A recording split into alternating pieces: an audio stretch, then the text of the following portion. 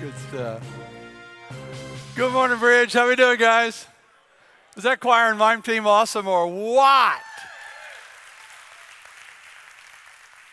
I'm backstage fighting tears. I mean, it's good stuff, powerful stuff, and the message of that song is so powerful. Let me just ask you a question, though, as we get into message time, kind of ties to all of that together. How many of you agree with me that human beings are acceptance junkies? Anybody? I got 2 hands, 3 hands. Come on, let's be honest. The Bridge is one of the most welcoming places on the planet. Right? But I see you when you come in here for the first time and you go,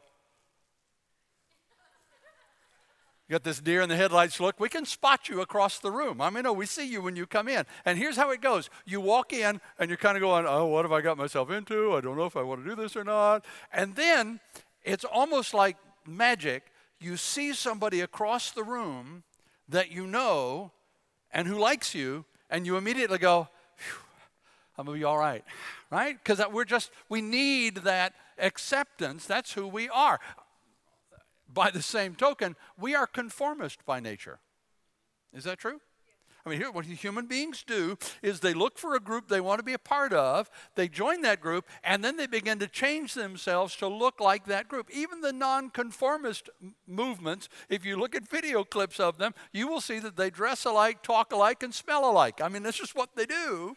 We just kind of connect with each other and find each other, which is why peer pressure is so powerful. And if you tell me for teenagers, I will stop you dead in your tracks because it don't never go away. Somebody say amen.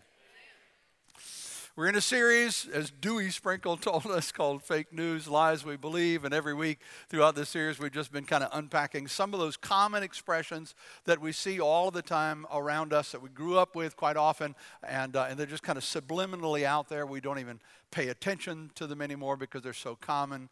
And the result is that we tend to accept them. If you want any of these messages, go to info@bridgechurch.cc. Just send me an email. We'll be glad to send these manuscripts to you. And you can follow along right now. I wish you would.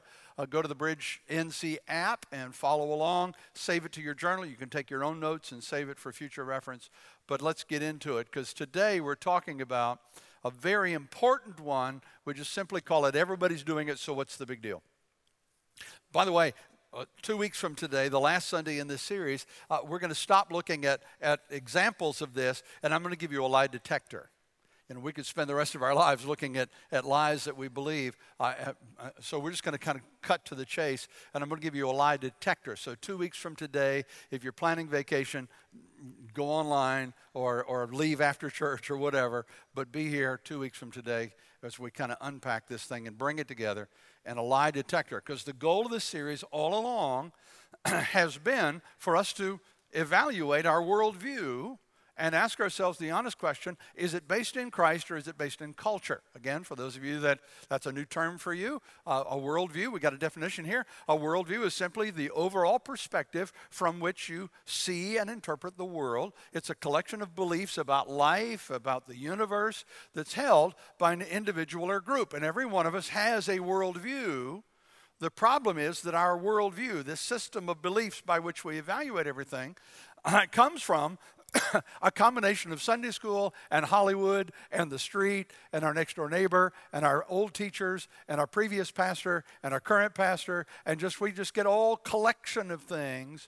Then quite often we never stop to check them and judge against them. So today's counterfeit truth, counterfeit being there's some truth in it, but it's not all true, is everybody's doing it. What's the big deal? I mean, why does it matter who I hang out with? What does it matter who I'm with? Because at the end of the day, guys, aren't we all the same? I mean, we even sang about it with the choir this morning. We're all the same, right? And hear me, there is truth in that. There's a sense in which we are all the same in that we were all created by God to be in relationship with God. We were created by Him to worship Him, to receive His love and grace. We were created in His image for purpose, on purpose. And one day every knee will bow and every tongue will confess that Jesus Christ is Lord. We just get to choose whether you do it voluntarily or in the end times when you finally recognize it and it's too late for you. So in that sense, we are all the same, but in another sense, the fact is people are very, very different. Can I get an amen in the house? So it becomes important that we are discerning about who we let influence us. We are discerning about who we let into the influence halls of our lives. That's why Solomon said 2,500 years ago, Proverbs 13:20. Read it with me. It's on the screens. Here we go. 1, 2, 3, go. Walk with the wise and become wise, for the companion of fools suffers harm. You see two types of people in that verse, right? Do you see two? Do your heads like this if you see two? Type 1 is wise people. And what happens if you hang out with them? People like me and Pastor Jared, they give a hard time too. If you hang out with guys like us, what do you get? Now you really struggle because you don't know, right? If you hang out with wise people, you get wise. You hang out with foolish people, you get in trouble. Now, understand, when the Bible calls somebody a fool, it's not referring to intelligence or it's not about being dumb. It's dumb what they do. But in Scripture, the idea of being foolish is the idea of living as though there is no God. Psalm 14:1, the fool says in his heart, which tells me that he says in his mind, I know the truth, but I've decided in my heart to believe there is no God. It's not that they don't know, it's that they have decided to act as if they don't care about what they know. And we all know people like that. Don't look at them, but we all know people like that. And Solomon said in Proverbs 1:32, the complacency of fools will ultimately destroy them. And according to 14:1, if you hang out with them, it'll destroy you too. It'll destroy you too. So here's the truth you need to build your worldview as it relates to relationships. Put it in a succinct statement. You can tweet it or Facebook it or whatever, Instagram it or whatever you want to do with it. But share this thing because it's a powerful truth. Friendships will always influence. Did I say always? What does always mean?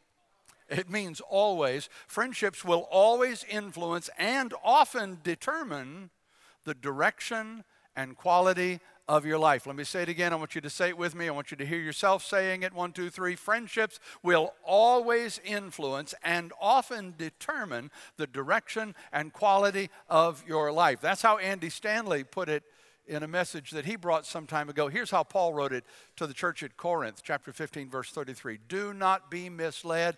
Bad company corrupts good character. Pastor Jim paraphrase, you can't soar with eagles while you run with turkeys. It just can't be done. So the time that we've got today, I've got two goals in mind.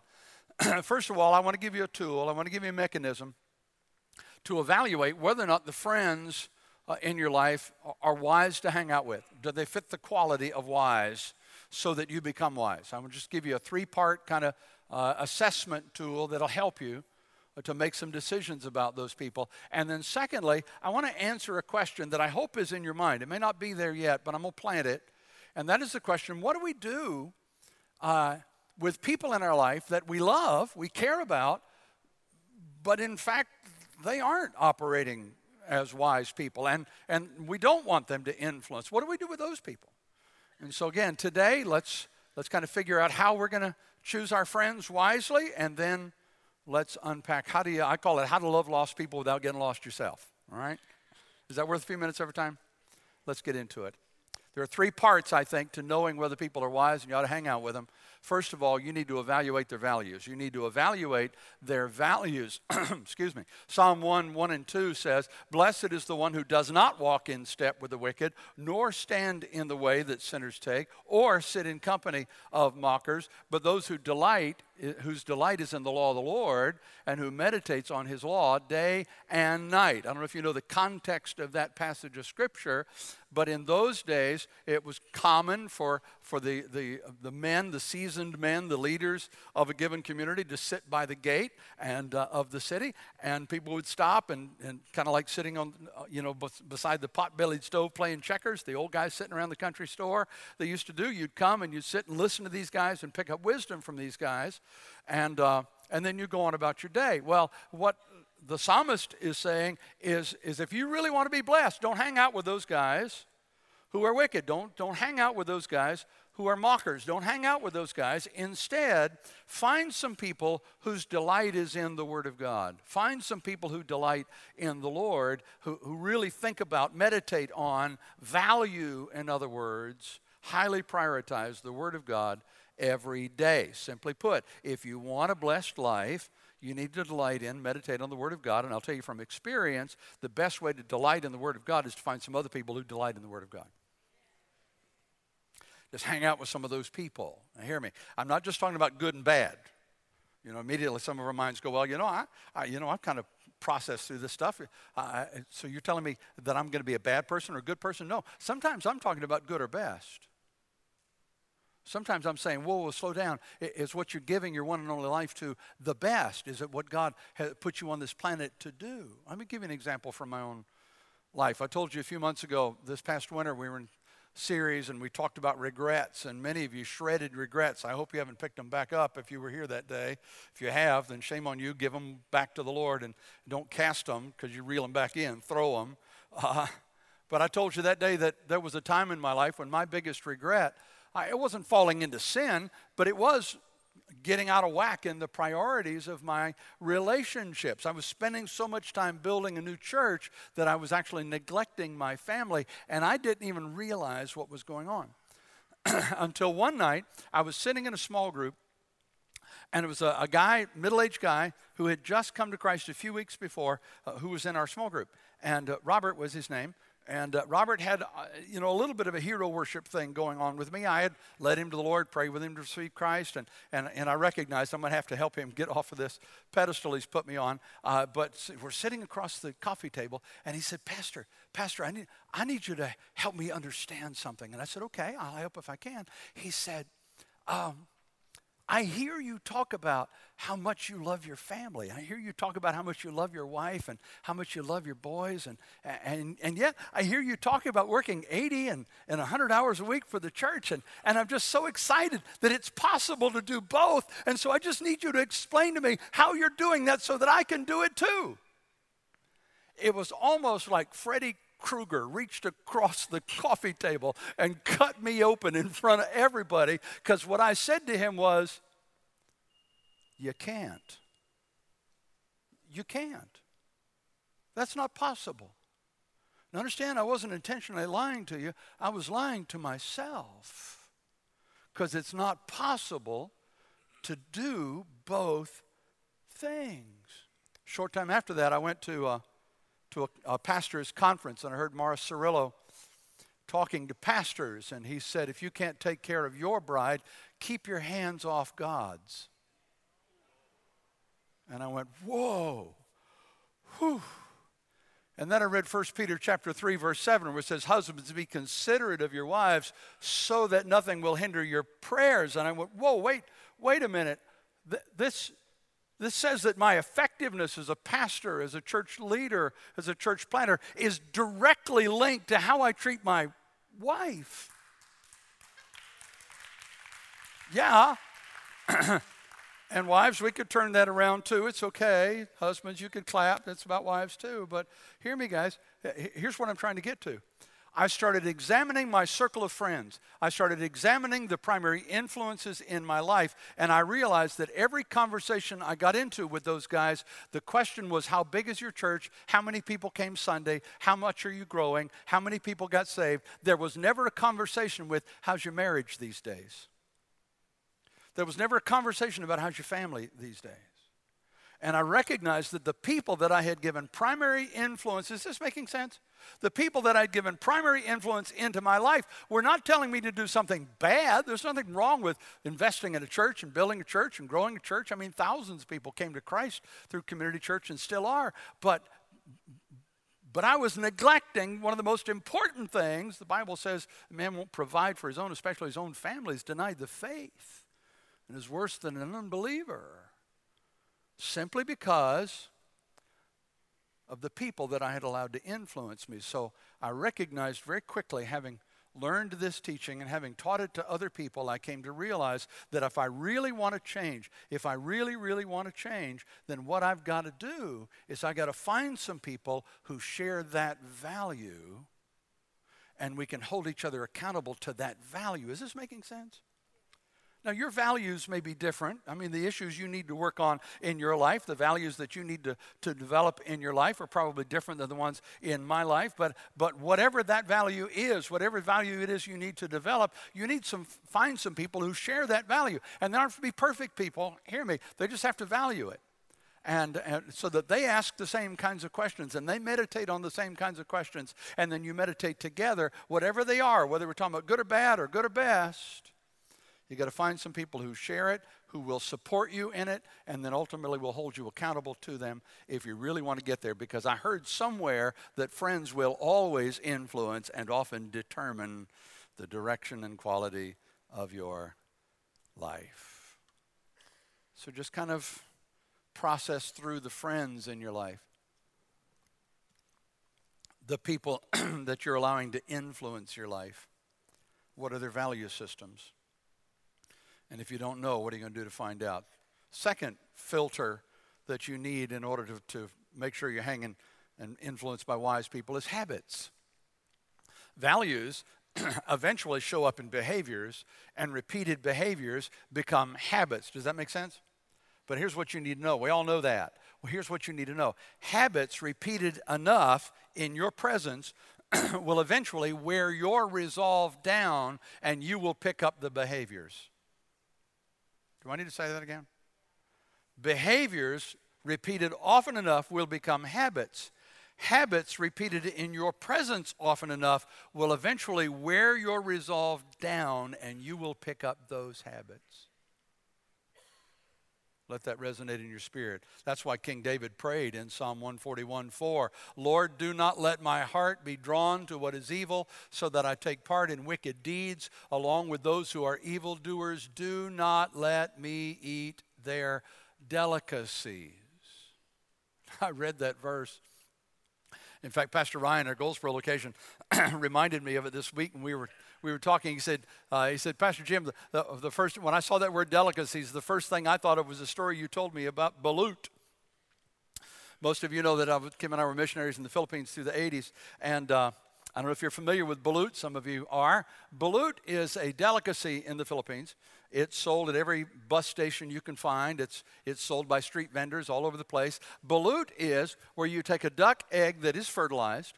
It would hatch in 21 days, but at day 17, you take it and boil it. And then you eat it. And it is a fully formed chick inside that egg, beaks, bones, feathers, and all. Well, I see the look on your face. You wish I'd move on, but I'm using this as an important illustration that you need to get, okay? When we first went to the Philippines, I went on a trip with a group of Filipino pastors. We stopped at a bus station, and they could not wait to get off the bus to buy their balut, and they started cracking these eggs open and salting them and going to it, and I'm going, that's the most horrific thing I've ever seen somebody put in their mouth in my life. I will never, ever, ever do that.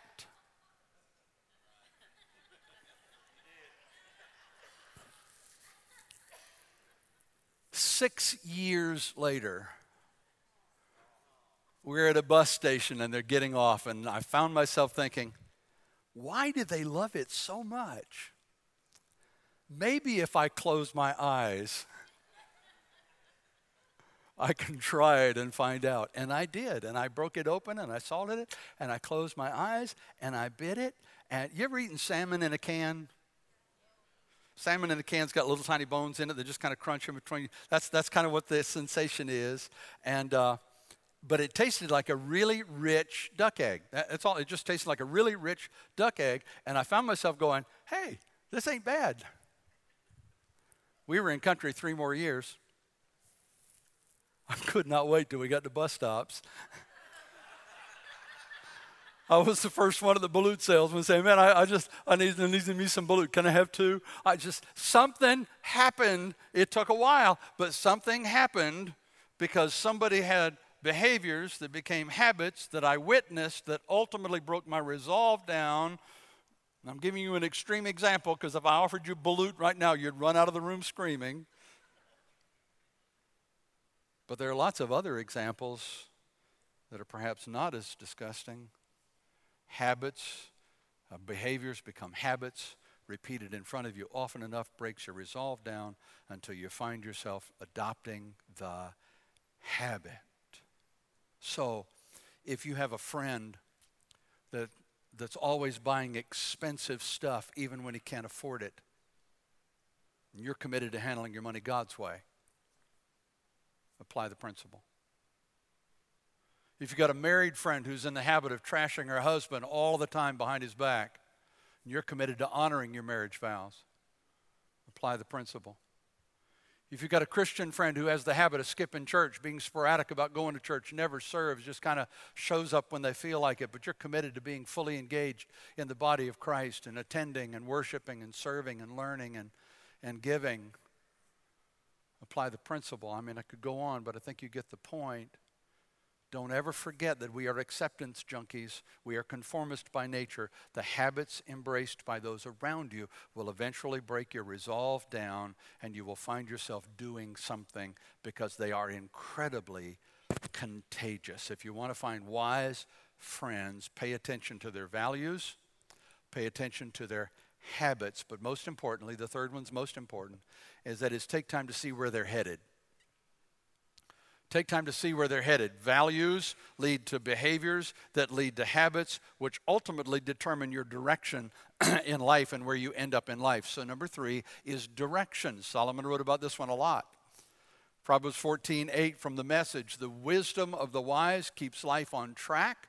The foolishness of fools lands them in the ditch. Again, the Bible doesn't define a fool as somebody who's unintelligent or mean-spirited or somebody who's out to get you necessarily. In fact, many times these people are just trying to be your friend. But if they don't share your values and their habits don't line up with the habits that you're trying to develop in your life, understand they may not be sitting around plotting against you, but the result is the same. Because their values become behaviors, which become habits, which are incredibly contagious. Is it making sense? And ultimately lands you in a destination. So if you're not guarded about their influence in your life, you will adopt their values, develop their behaviors, and eventually end up in the ditch with them. Let's just be honest, okay? I got to move on, but let's just be real honest. You can sit real still. Every one of us, as we look back over our lives, can think of times when we had friends that we liked and they liked us, but when we were honest about it, we knew the direction that friendship was taking us was not a good, healthy direction. We're left with a decision that we have to make. What are we going to do? Because friendships, did I mention this? Always influence and often determine the direction and quality of your life. Which leads us to the question that I posed at the beginning of message time, and that is, well, what do we do about people that we care about, but they don't share our values? Their habits are not healthy. The direction they're going in is not the direction that I believe God's called me to go in. What do I do about those people? How do you love lost people without getting lost yourself? Well, I think you've got 3 options. You can pick and choose from these 3. I think number 3 is the most important one, but let's just explore the 3 options, and I'll let you go this morning, okay? Option number 1 is you can do nothing. You can just chalk this up to an interesting sermon that doesn't really apply to you. Pastor, that makes sense. I guess it's logical, but you don't understand my circumstance. You don't understand my friend. He really likes me. She really likes me. I feel accepted by them. I feel safe in that environment. So this really doesn't apply to me. You can take that approach if you want to. You can say, I can handle it. They're not really influencing my thinking. You can take that approach if you want to, but here's what you need to know. Proverbs 27:12, when a wise person sees danger ahead, he, what? Avoids it, but a foolish person keeps going and gets in trouble. How did we define a foolish person? Somebody who knows there is a God, knows there is a way to go, but has decided in their heart that they're not going to care about that. That's not who you want to be. Trust me, that's not who you want to be. And so that's, if you want to avoid being that person, then you got to do something. But again, you got the option. Because I know how incredibly difficult this can be. I know when friendships get established and we feel accepted and we're kind of connected with this group of people or this person. And even when the Lord whispers in your ear, you know that friendship isn't good for you. He may be whispering that to you right now. It's a dangerous place. It's hard. So I just need you to understand, you are free. It's one of the beauties of our great nation. You are citizens of these United States. You are free to ignore everything I'm saying to you today. That's your call. I had a pastor friend call me one day, and he said, Pastor, I quit. I'm done. I got no business being a pastor. I'm never going to pastor again. I'm resigning from my church Sunday. And I said, what in the world happened to bring you to this? And he said, I had a couple that came to me for advice. It was so obvious what they should do. I laid it out for them clearly. They said they understood. And then they went and did the exact opposite of what I told them to do. Well, if I couldn't even get them to do the right thing as clear as that one was, then I got no business being a pastor. And I said, sir, it is none of your business what they did after your meeting. What? Well, of course it's my business. I'm their shepherd. I care about them. No. Your job is not to get people to do something. Your job is to tell people the truth as lovingly as you know how, and then love them whether they get it right or not. That's your job. All right? Thank you. So what you do is you call those folks and say, I know that my advice didn't resonate with you. I just need you to know I love you. And when you crash and burn, please give me the chance to help you put the pieces back together, because I'm here and I care. I want to help you. So hear me. Guys, you can ignore what I'm saying today, but this isn't Jim's opinion. I'm just the messenger. This is God saying, be warned. Be warned. This is truth. The second option that some of you need to take with maybe some of your friends is you need to walk away completely. You need to walk away. And that may sound extreme, but there are times when that's exactly what you need to do. Proverbs 14:7. Stay away from a foolish person. You won't learn anything of value from him. You need to just walk away. When Joseph found himself in Potiphar's house and Potiphar's wife threw herself at him, anybody know what he did? He dropped his coat and ran. He said, I'm out of here. I am not even hanging around to pick up my belongings. I am gone. That's so, if you're at a gas station and you see somebody lighting a cigarette while he's pumping gas, are you going to go over and introduce yourself and say, hey man, I'd love to be friends? Or are you going to run away? Sometimes you need to run away. You need to stop taking their calls. You need to unfriend them on Facebook. You need to set safe boundaries. You need to run away because of the direction that you're headed in that relationship. I know it sounds harsh. I know it does, but I'm telling you the truth, guys. One of our sons in his late teen years got into that circle of friends and drifted into the drug world for a while. He ultimately went to Youth Challenge, Teen Challenge, went to Pennsylvania to the mountain was there for 8 months, and during that 8 months rededicated his life to the Lord. He came back to us clean and sober and in love with Jesus and ready to dedicate his life to the Lord. He'd only been home for a few weeks when a knock came at our door, and I answered the door, and it was Andrew's old friends, the guys he drugged with. And they said, hey, Mr. Wall, we heard your son's home, and would you tell him we're here? And I said, no. And they looked at me like, what do you mean? I said, I'm not telling them that you're here. You're not welcome here. Now, when you want to get your life together, come see me. I'll do everything in the world I can to help you get your life together. But no, I'm not going to tell my son you're here. So they left. My son came to me later that day, and he said, Dad, who was at the door this morning? And I told him. And I told him what I'd done. And I didn't know if he'd be mad at me. I didn't know if he'd yell at me. I don't know if he'd go running after him or what. But here's what he said. He said, thank you, Dad, because I'm not strong enough yet to go back into that world without falling back into that world. And I ain't going back.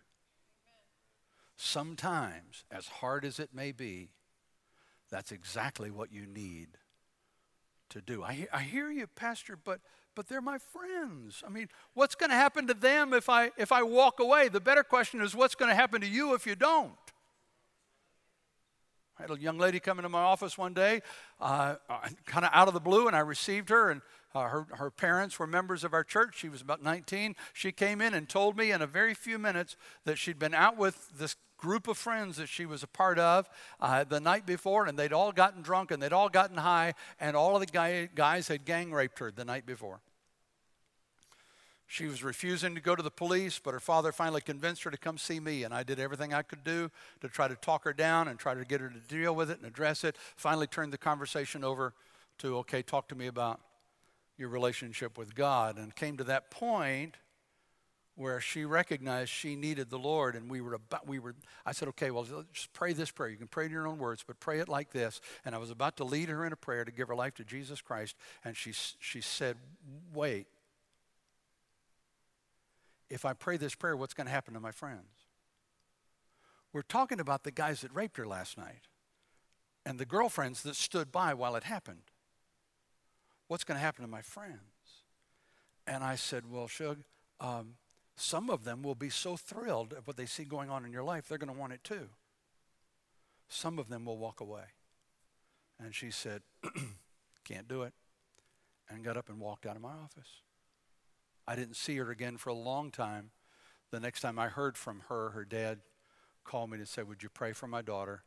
She moved to Florida where her mother is, my ex-wife, and she went into heroin rehab this week because the only way she could deal with it was to escape and self-medicate. Sometimes you just gotta walk away. But Pastor, if I walk away, they'll call me a snob. They'll call me a holy roller. They'll say, well, she thinks she's too good for us now that she's found Jesus. And when they do, just tell them, no. It's not that I'm too good for you. It's that I'm too weak for you.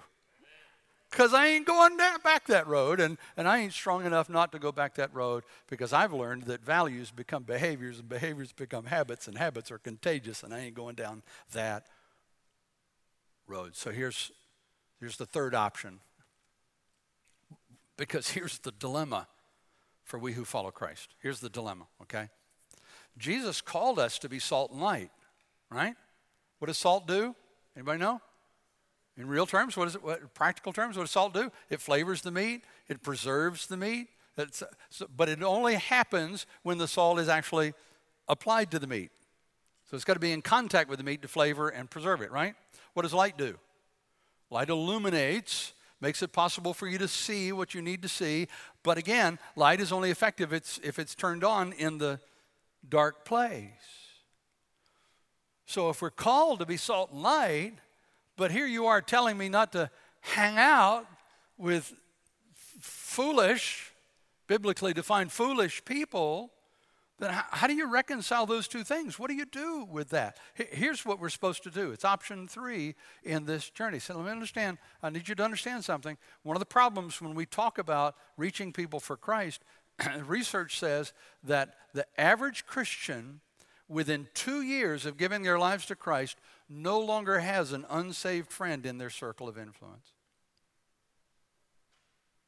Because we come to Christ, we start building friendships in the church, we get in a small group, we get on a serve team, we start getting involved with Christian people, we need a plumber, we want one we can trust, so we get a Christian plumber, we need an electrician, so we call a Christian electrician, and before we get a car fixed, we call Gary. We want a Christian. It's just we got to figure this thing out somehow, and before you know it, research says within 2 years, there are no unsaved people in your circle of influence. So how do you be salt and light then? Well, you have to be intentional about it. And what I recommend you do is you prioritize your relationships. Prioritize your relationships. It may not sound right to you to prioritize, but we do it all the time, and we do it appropriately all the time. If you have a child whose father is always at work, and when he's not at work, he's hanging with his homies out in the man cave, what are his children eventually going to do? Eventually going to feel left out. And eventually feel like he doesn't care. Why? Because it's appropriate for them to expect him to prioritize his relationships, and they're somewhere way up here in the priority list. Does that make sense? You got to, when I got my priorities out of whack of the family a few years ago, and I told you that I had to recognize that I didn't have friends influencing me, one of the people that jerked my head around was my wife. Thank God for a godly woman that said, Jim, I think you need to stop and think about what you're giving your one and only life to and where me and the boys fit in that equation. Thank God for a godly woman who's willing to tell her husband hard truths and to hear them when I need to tell her. You see, jealousy, they're just being jealous. That's all. They're just jealous. You got friends they don't have, so they're just being jealous. Well, maybe, but that doesn't mean they're wrong. Jealousy is not necessarily a sinful attitude. We always think of it in negative terms, but jealousy is not necessarily always a sinful attitude. Exodus chapter 20, verse 5, you must not worship or serve any idols. This is because I, the Lord your God, am a jealous God. Hear me. God is incapable of sin. God is holy. So if God can be jealous and never sin, then all jealousy isn't necessarily sin. Does that make sense? So let me illustrate it this way. If Kim and I are at a restaurant and some guy comes over and starts flirting with Kim, more importantly, she starts responding and flirting back, how many think I'm going to be jealous? Yes, God bless that hand. I see that hand. Do I have the right to be jealous? God bless that hand. I see that hand. Yes, I do. Why? Because she promised to put me first for the rest of her life. And I have a right to expect her to keep her promise. She has a right to expect me to keep my promise. God has a right to be jealous when we don't put him first because he's all in for you. All in. You think back over your life and the blessings of your life and the things that God has blessed you with and provided you with over these years, and top that all off with the fact that he sent his one and only son, Jesus Christ, to die on Calvary to pay for your sins, not his. He didn't have any, yours. It was your sin that nailed him to the cross. He has a right to expect you put him first. He has a right to be jealous if you don't. So how do we balance our need to put God first with his call on our lives to be salt and light to a world that desperately needs Jesus? I've already told you, we prioritize our relationships. And here's how I've done it through the years. In fact, we've got a little chart. Can we bring the chart up? Here's how I've done it through the years. I draw two circles. And I will stop every now and then. I've been doing this for years. I will stop every now and then, and I will ask myself the question, of all the people that I am letting into my life, people that I'm in relationship with, which circle are they in? Are they in the circle of influence? Or are they in my circle of concern? Which circle are they in? And again, here's the problem, is if you aren't careful, everybody in your life will be in your circle of influence because everybody you know loves Jesus. You won't have anybody in your circle of concern because you've stopped being around anybody that doesn't know Jesus. Well, you can't be salt and light that way. So you need to make sure that you're populating both circles where those people who are in your circle of influence are what? Did I tell you? Did I tell you the process for evaluating? Evaluate their values, look at their habits, judge the direction of their lives. If those things honor God and are based in Scripture, then put those people in your sphere of influence and start listening to what they say, paying attention to what they say. Even if they say something that's hard to hear, listen to it and process through it and say, Lord, are you trying to say something to me about me? Circle of influence. And in those people whose values don't line up with Scripture, whose habits don't line up with the Word of God, those whose direction is not the direction that God has you going in, you don't cut them out of your life. You put them in your circle of concern. And you begin to pray. And you pray for opportunities to share your faith. You begin to pray that God puts a guard around your mind and a guard around your heart so that when you see the things that are going on in your lives, their lives, they don't necessarily influence what's going on in yours because you've decided to follow Jesus Christ. Is this making sense? It's a mechanism, guys. It's a real practical tool that I've used for years, and the result is that I've been able not only to make sure that I'm not being unduly influenced by the culture, but I've made sure that I'm close enough to people who don't know Jesus that I have the opportunity to help them join my circle of influence by coming to know Jesus Christ. Can I tell you on a personal note, and we'll wrap this up, I've had an amazing privilege as a pastor, as a missionary, as a church planter, an evangelist, to pray with, I don't know, tens of thousands of people, no exaggeration, to receive Christ. I was at a church in India one time. We had 15,000 people in the altars that day before the day was over. So, I mean, thousands of people that I've had the privilege to pray with. I've had 23 circle of concern friends over these 47 years that have joined my circle of influence. And I know every one of them by name. And I know where they are and what's going on in their lives. You understand the difference? So your goal as a follower of Christ is make sure that the people who share your values, who have habits that honor God, are headed in the direction that God's got you going in, they influence you. And the people that don't, you are concerned for them, you pray for them, you care about them, and ultimately you try to help them find the Jesus that you've fallen in love with so that they can join your circle of influence. Is that possible? Here's what I know. The last prayer that Jesus prayed before he went to Calvary, which makes it pretty important prayer, when you say, part of that was, verse 15 through 18, he said, Father, I'm not asking you to take them out of the world, but I'm asking that you keep them safe from the evil one. They don't belong to the world, the same as I don't belong to the world.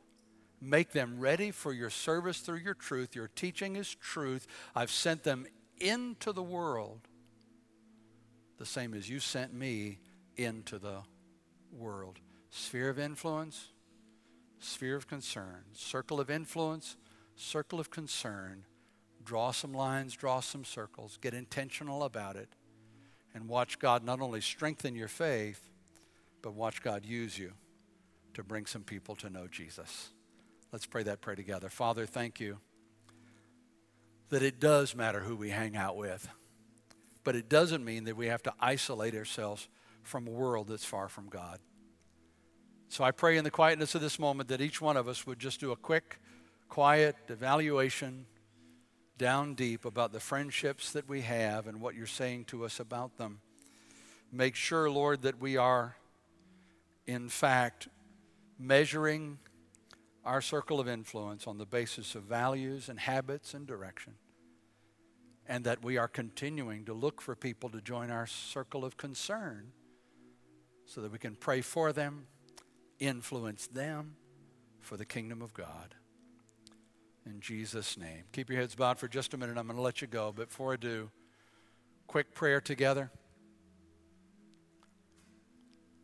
Pray this simple prayer with me. Pray it in your own words. Jesus, show me in my world who belongs in my circle of influence. Show me who belongs in my circle of concern. Then give me the courage to act according to what you've shown me. And I'm going to trust that your word is true. If I hang out with the wise, I'll get wise. And if I reach out to people that don't know you, I'll be salt and light for them. In Jesus' name, amen.